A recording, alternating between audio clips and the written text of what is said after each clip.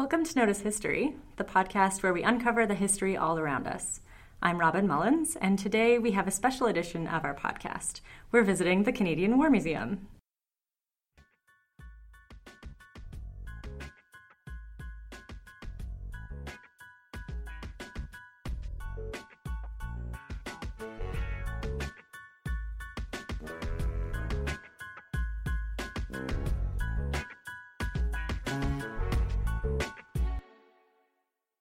So here with me today is special guest Dr. Andrew Burtch. Dr. Burtch is the Canadian War Museum's post-1945 historian. He is the curator of Gallery 4 of Violent Peace and is responsible for all questions relating to conflicts from the beginning of the Cold War to the present day. He has also worked on exhibitions on topics such as the Afghanistan War, the Cyprus peacekeeping mission, the Korean War, and military medicine, among others. In 2012, his book, Give Me Shelter, The Failure of Canada's Cold War Civil Defense, received the C.P. Stacey Award for Military History. Dr. Burtch also serves as adjunct research professor at Carleton University. Welcome, Dr. Burtch, and thank you so much for joining us today. Thanks for having me. So I guess just to start us off, maybe you can tell us a bit about your work here. I know that we've gone over kind of the broad strokes of what your position is here, but maybe you can tell us a bit more of the day-to-day. Right, so I'm one of the historical staff here at the Canadian War Museum. We have historical staff who work on subjects related to specific time periods or specific subjects. So my area of specialization is the post-1945 period. It was the subject of my PhD dissertation, which was on Cold War civil defense. But since coming to the museum, I've looked at all sorts of different things, as your summary at the top indicated. So my job here is really to be responsible for the historical content of exhibitions, which means carrying out research either into artifacts or stories or subjects that would find their way into an exhibition, or to conduct research that would lead to a useful public program or towards a publication, for example. So the job that I do here at the museum is not all that different in some respects from what a university teacher may do. Just my audience is, I suppose, a little bit different. I tend to be museum visitors, so we have to look at stories that would appeal to the museum visitor, but also reveal something about Canadian military history. So that's essentially my job is looking into the past to try to find stories that will help to communicate information about Canada's military history to a broad public audience, and working with a team of people to help bring those ideas into three dimensions. So it's a pretty tall order. It can be. It's a great job in many respects because you are learning something every day. You are a jack of all trades and master of maybe a few, but you're also working with a team of professionals who know about trends in education and visitor surveys and what people are expecting, how long they can spend on any given subject. And so it's really taking history from kind of 2,000-word essay or what have you into small captions that help to deliver a kernel of something that may stay with people and help them to come back and encourage them to explore on their own about their military past or maybe their family history or just something that will resonate with them past their museum visit. And so my job here is about trying to find those stories and or elaborating them in ways that will capture public interest and find their way into exhibition and answer questions that they may not know they had. It seems like it would be quite a challenge to try to distill something that could be, a whole article or, dare I say it, a book, and bring that into something that's small that people can kind of digest in like a bite-sized chunk that, they're seeing so many things when they're here. Mm-hmm. It's difficult to not overwhelm people with all the information, but also have things that will stand out and really carry with them once they leave. Right. There was on Twitter, I think last week, there was a meme going around. The museum meme was the theme of the day. And someone had circulated the, when a curator tries to do a meme and it had a picture which was just totally covered with tiny white text. So the instinct to overload with information is perhaps a natural one. You want to make sure you're getting the story right and getting as much of the story across, but it is definitely a hard-fought skill to be able to boil it down into 50 to 100 words. So the question is, what are you trying to say with a specific object, and how can you do that with the display of the object, with the text that accompanies it, with audiovisual or other components that can accompany it to help to explain why that is there as an object and also why it matters in the broader stroke of things, whether it's a thematic exhibition about armor, such as we have right now, or looking to encapsulate a certain period of Canadian military history or certain deployment. The temptation is there, and as a historian, it's great to want to write a book about every single thing that's on display, but you really do have to limit yourself. And we have colleagues that help to crack that whip, so to speak, to make sure that we have the visitor in mind. There's only so much they can absorb and only so much that they can take in over the course of a visit. So it's really about getting the essentials down and doing so in a way that's creative and interesting to read. And so that's part of what my job is. Maybe you can tell us a bit about what typically goes into the aspects of creating an exhibition. So an exhibition can come from any number of sources. So we sometimes bring in exhibitions from other partners, or we generate exhibitions on our own. From the museum staff and using museum resources. So a lot of the work that goes into an exhibition is done at the front end to think about what you want to say. What is the message you want to convey? What is the history that you want to capture in order to provide a scope that's achievable for an exhibition? So, it's not enough to say, I want to do an exhibition on the Cold War. Well, that's a massive subject. Mm-hmm. So maybe, speaking theoretically, you might want to do something on, children in the Cold War, for example. So you might start to do targeted search of the collections to see, well, what do we have that might speak to that subject matter?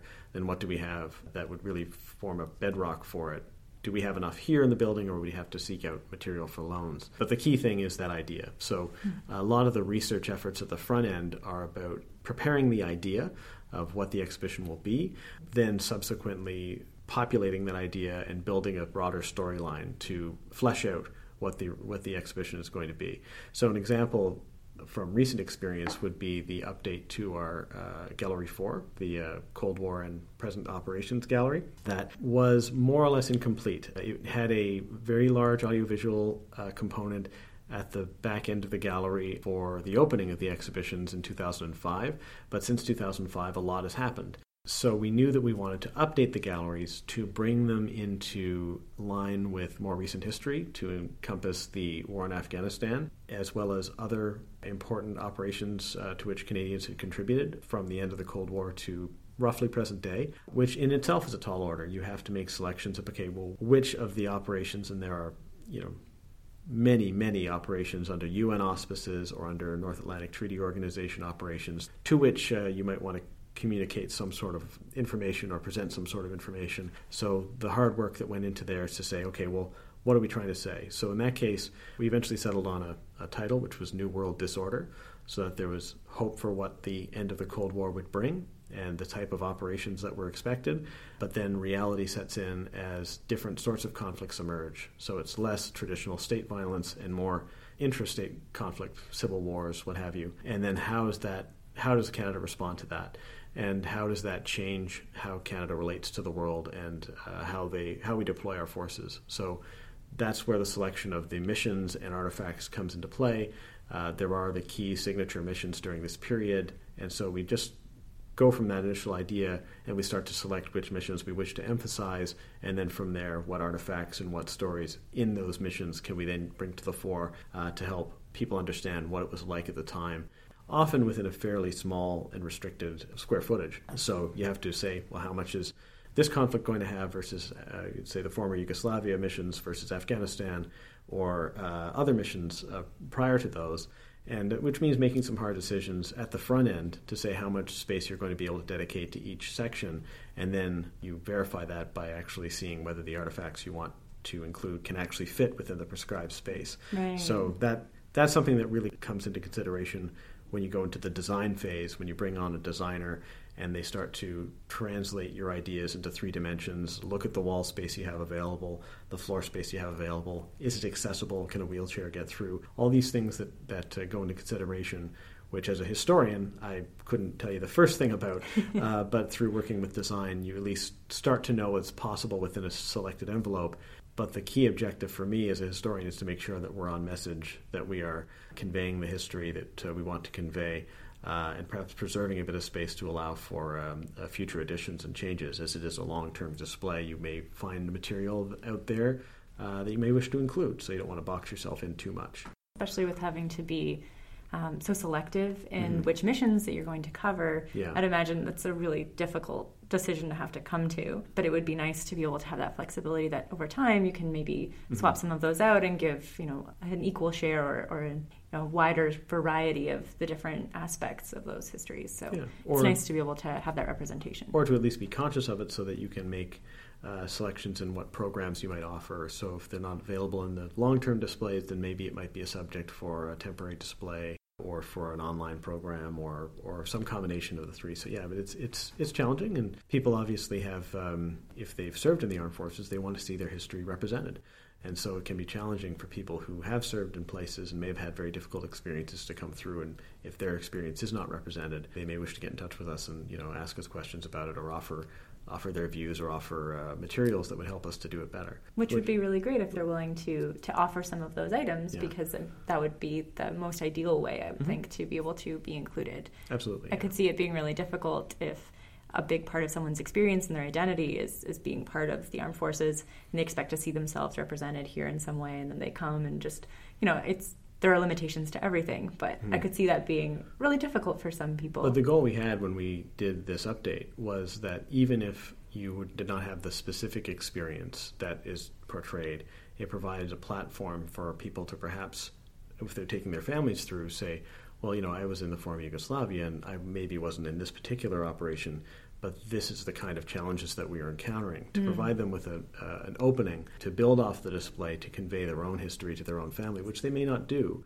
because you often hear in stories about oral history or family relations that, Second World War, Korea, and others, they never talked about their service. Well, there may not have been that shared a platform or a medium through which they could have some sort of shared experience. It was viewed to be external to the family, but if you bring your family through and you have service in that area, then it might provide you with an opportunity to say, okay, well, I was here and I did this, maybe not this, but give people an idea of what they went through in a way that is distinct from just sitting around the living room, so to speak. Right. I think that's so important to be able to build that into something that you guys are working towards, is having people not only come here to see and learn about, history in general, but being able to participate in that history and then share it and communicate it to their loved ones or to other people as well, and just be able to embolden themselves to be able to do that is really meaningful. Well, I certainly hope people do take the opportunity to use it.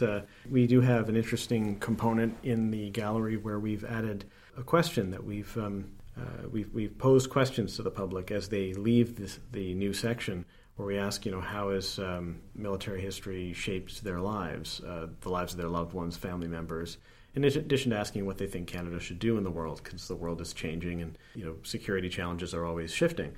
And there's been some very interesting responses left from people who had direct service in the armed forces, whose family members, who've lost family members in the armed forces, or whose lives have been shaped by conflict generally, by having to flee their country and come here to Canada.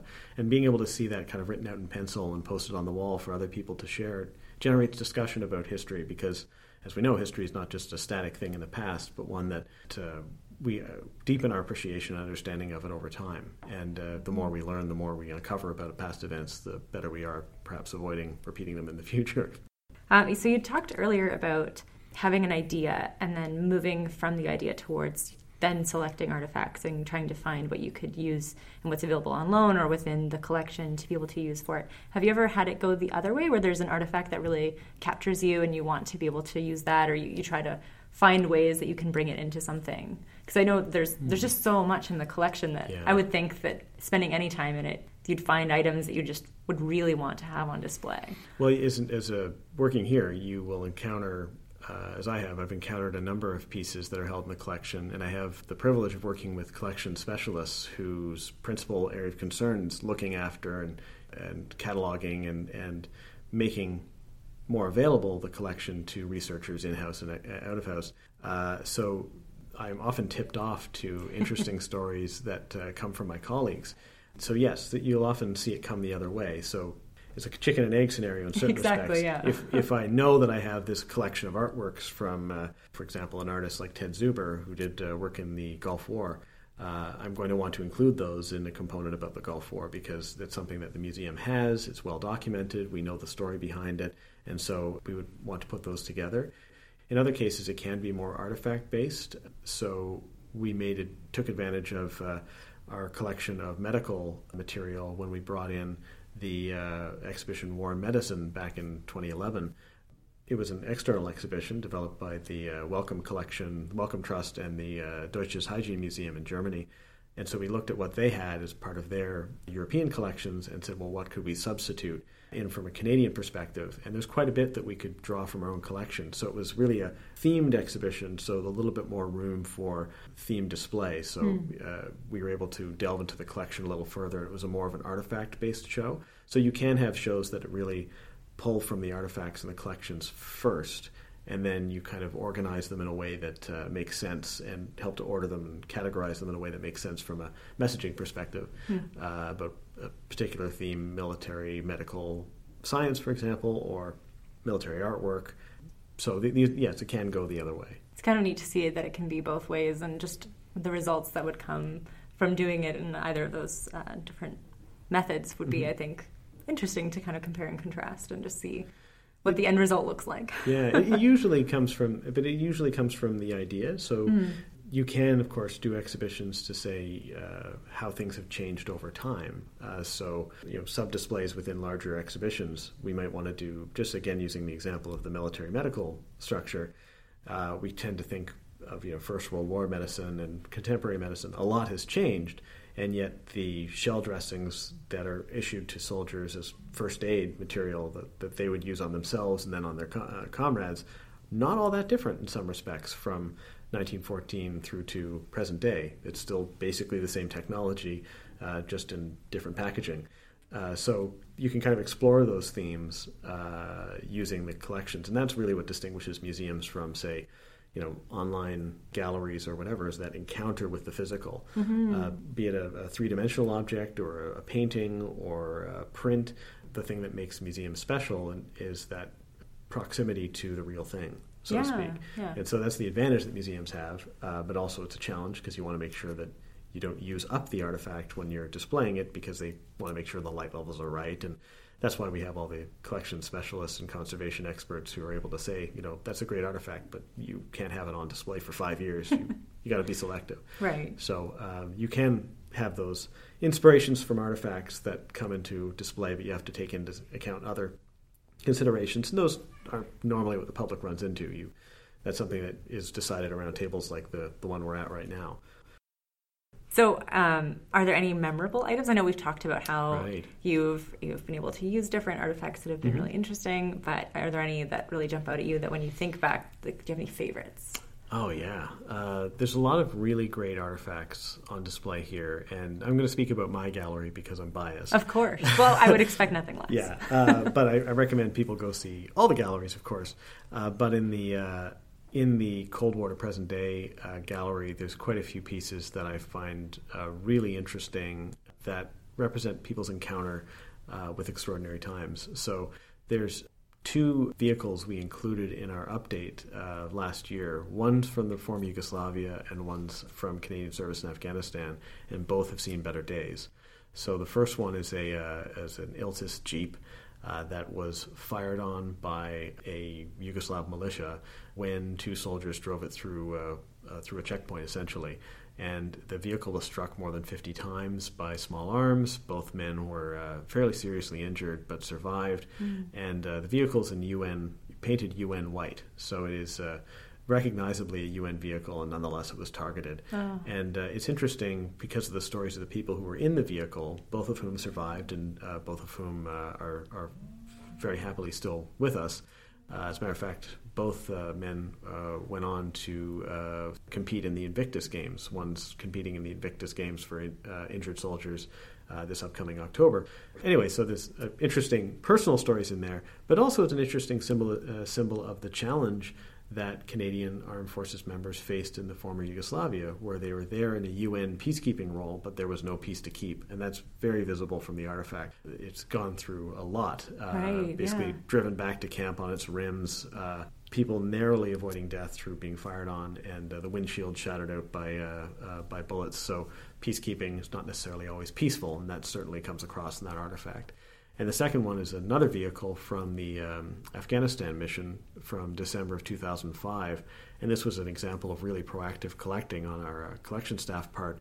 brought back from Afghanistan largely in its last condition. The whole front of the vehicle, it's a Mercedes G-Wagon, the whole front of the vehicle is blown off by an improvised explosive device.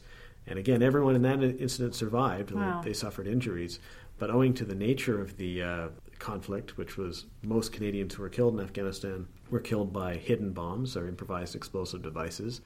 So we're able to display the artifact there. We have examples of recovered IEDs next to it. So you see the type of hidden weapons that were used to target Canadian Armed Forces members. And then because it's the modern day period, when the people were being pulled from that vehicle, one of them had a camera in his pocket and was taking pictures. So you have pictures of the vehicle kind of in situ. Wow. And of himself being evacuated for medical attention. So it's a different era, so there's different technology, so you tell the story a little differently, whereas there weren't any photographs at the other incident, so we have artwork and other materials to help bring that out. Right. But those are just two incidences which characterize the nature of the conflict within a single visual essay. Just by being able to look at it, you say, oh, wow, people who were in this vehicle had a rough time of it. And I have many, many other examples I could point to, but those are two that really, for me, strike the difference between the particular challenges that were on those two individual missions, and that a lot of people walk through and can look at that and can have a visual memory or will have had some experience with that sort of threat. And you often hear about it when you give tours. But those are just the two largest pieces in the new or the updated displays, and certainly for me the most powerful. Right. Well, I mean, even just from the description of it, it's very compelling. So I can see why those would be really memorable and really emblematic of a lot of what you're trying to accomplish with those, with that updated display, for sure. Yeah. I think it's interesting too when you were mentioning the dressings and how they haven't really changed in decades upon decades, 100 years essentially. How interesting that would be for different people who do have some kind of experience having used them or having them issued to themselves, going through the museum and being able to see that it looks so similar, whether it's from 50 years ago or from 2 decades ago or from last year. All of these people are having a really interesting experience of seeing something, recognizing it, and seeing that maybe history isn't that far removed from themselves. It's not always a positive experience. I have given some tours to people who if you serve in the armed forces for a certain amount of time, for example, we have some of the vehicles that they would have used when they started their service and have since been phased out, or in some cases are still in service. And so they say, "Oh, look, I've been at work so long that my stuff is in a museum." But yes, it is. They have the practical side of it. Offers a kind of added value when you are going through with someone who's used the material. They'll be able to tell you stuff about it that may not be in the artifact record.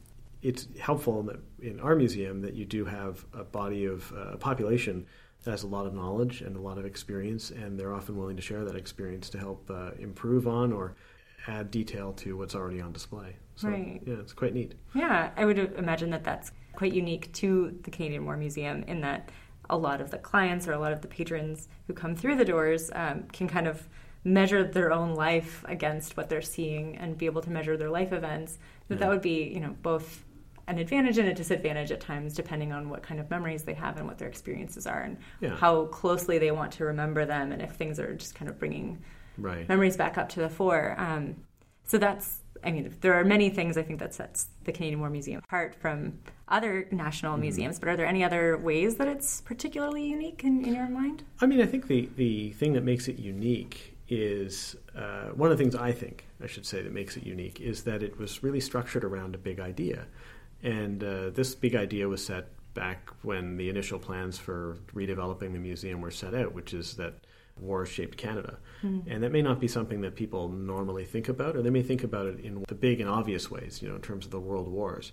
But the fact is that geography and where people have settled and how they've settled and what sort of arrangements and the legal and political structures of the country, that's not to say they're absolutely determined or solely determined by war, but that war and conflict has had a role in shaping the Canada that we now live in, and conflict is something that we deal with today in different respects. So the displays were really built around that idea that war shapes Canada, which in and of itself seems kind of anodyne as a thing to say, but nonetheless does have really very important implications for politics, again, geography, society. And it's not always a pretty story because, of course, a lot of stuff happened during wars, in terms of civil liberties and that we have to present on and discuss. But it is something that I think sets it apart in terms of its overall vision. So if you walk through the gallery and give yourself enough time to take in everything, because there's quite a bit to see, you will leave with a better appreciation of how those conflicts have shaped Canada. And so it's complemented by other museum experiences, but really it's unique in that as a national military history museum, it's not about promoting or necessarily looking at regimental or institutional history. That's to say, it's not just about the institution or history of the armed forces as a whole, but rather about how war and Canada's wars have shaped Canada. And so it's an exploration of history written more broadly. And so I think that's what makes it a little bit more unique as opposed to perhaps some of the other exhibitions you may find across the country, is that kind of solitary focus on that one issue. It allows us to look into it quite deeply, whereas other museums may have more broad mandates. Right. But it complements certainly very nicely with the Canadian Museum of History across the river, which has more wide-ranging historical displays looking at different subjects. So if you were to go to both over the course of 2 days, you get a much bigger picture of the history of Canada. But in terms of just that, looking at that one aspect of how war has shaped Canada, how military history and conflict have shaped the institutions, norms, society, geography, and those are all important takeaways from our museum that you can't necessarily get from any others just on a single visit. Right. And it is notable that it's not called Canada's Military Museum, it's the War Museum. Right. So, it really is singularly in that focus, bringing you to, exactly what you're going to get when you come here. And it is interesting to be able to put that focus on conflict and how conflict has shaped Canada instead of just, these are the different types of military that we have and the different forces that we have. Yeah. I think the other thing that sets us apart a little bit, although it's perhaps more common now than it was at the time, is that the focus is very much on personal stories. So it's perhaps one thing to showcase a conflict and talk about a battle, for example. But it's another thing to realize that these were real people who were fighting these battles, who have their own stories and their own backgrounds. And so bringing those to the fore wherever we could perhaps makes the military history relatable in a way that, precise talk about numbers and, kilometers covered and number of guns involved, although that information is also there, it allows people to relate with and identify with or have some sort of common ground with the history that they're looking at in a way that perhaps might not be as accessible elsewhere. And that approach is, I think, a little more common now than was the case back in 2005 when we opened. Right. But nonetheless, is something that we feel to be a strong suit. And certainly, if you go through the Canadian War Museum's gallery, the Contemporary Gallery, you see how we try to put people first and stories first, because these are about ordinary people in extraordinary times responding to extraordinary events. And so by foregrounding that, it provides a way of accessing history that is perhaps not as easy to do in, say, a text or in other formats. Right, and it's certainly more compelling. I mean, human interest is human interest for a reason. Right? It's easier to really be swept up and consumed by interest in something when it is telling a story that we've experienced or someone in particular has experienced. It's a lot more relatable than just, something kind of, this happened a long, long time ago, and you don't really have any interest in or way to be able to relate to the experience that you're reading about. Yeah, I feel it also invites discussion, comparison, and elaboration. So it offers a teaching and a learning experience all at the same time. So for those who are considering a visit to the museum, what would be your recommended tips for their visit? Good question. So I would recommend that take advantage of the Canadian War Museum's website to plan your visit ahead of time, because there's a lot of ground to cover. There's about 1.5 kilometers of walking space. There's about 5,000 plus artifacts. There's 100,000 words of text. There's all sorts of time you could spend in the gallery. So you want to be able to plan your time ahead of time to say, okay, well, I have an hour or 2 hours. What can I see at the museum? You can see some of that at the Canadian War Museum's website. And if you haven't done that, then you can certainly ask what's on at the front desk. But what I like to do when I take people through is I like to focus on a single gallery at a time.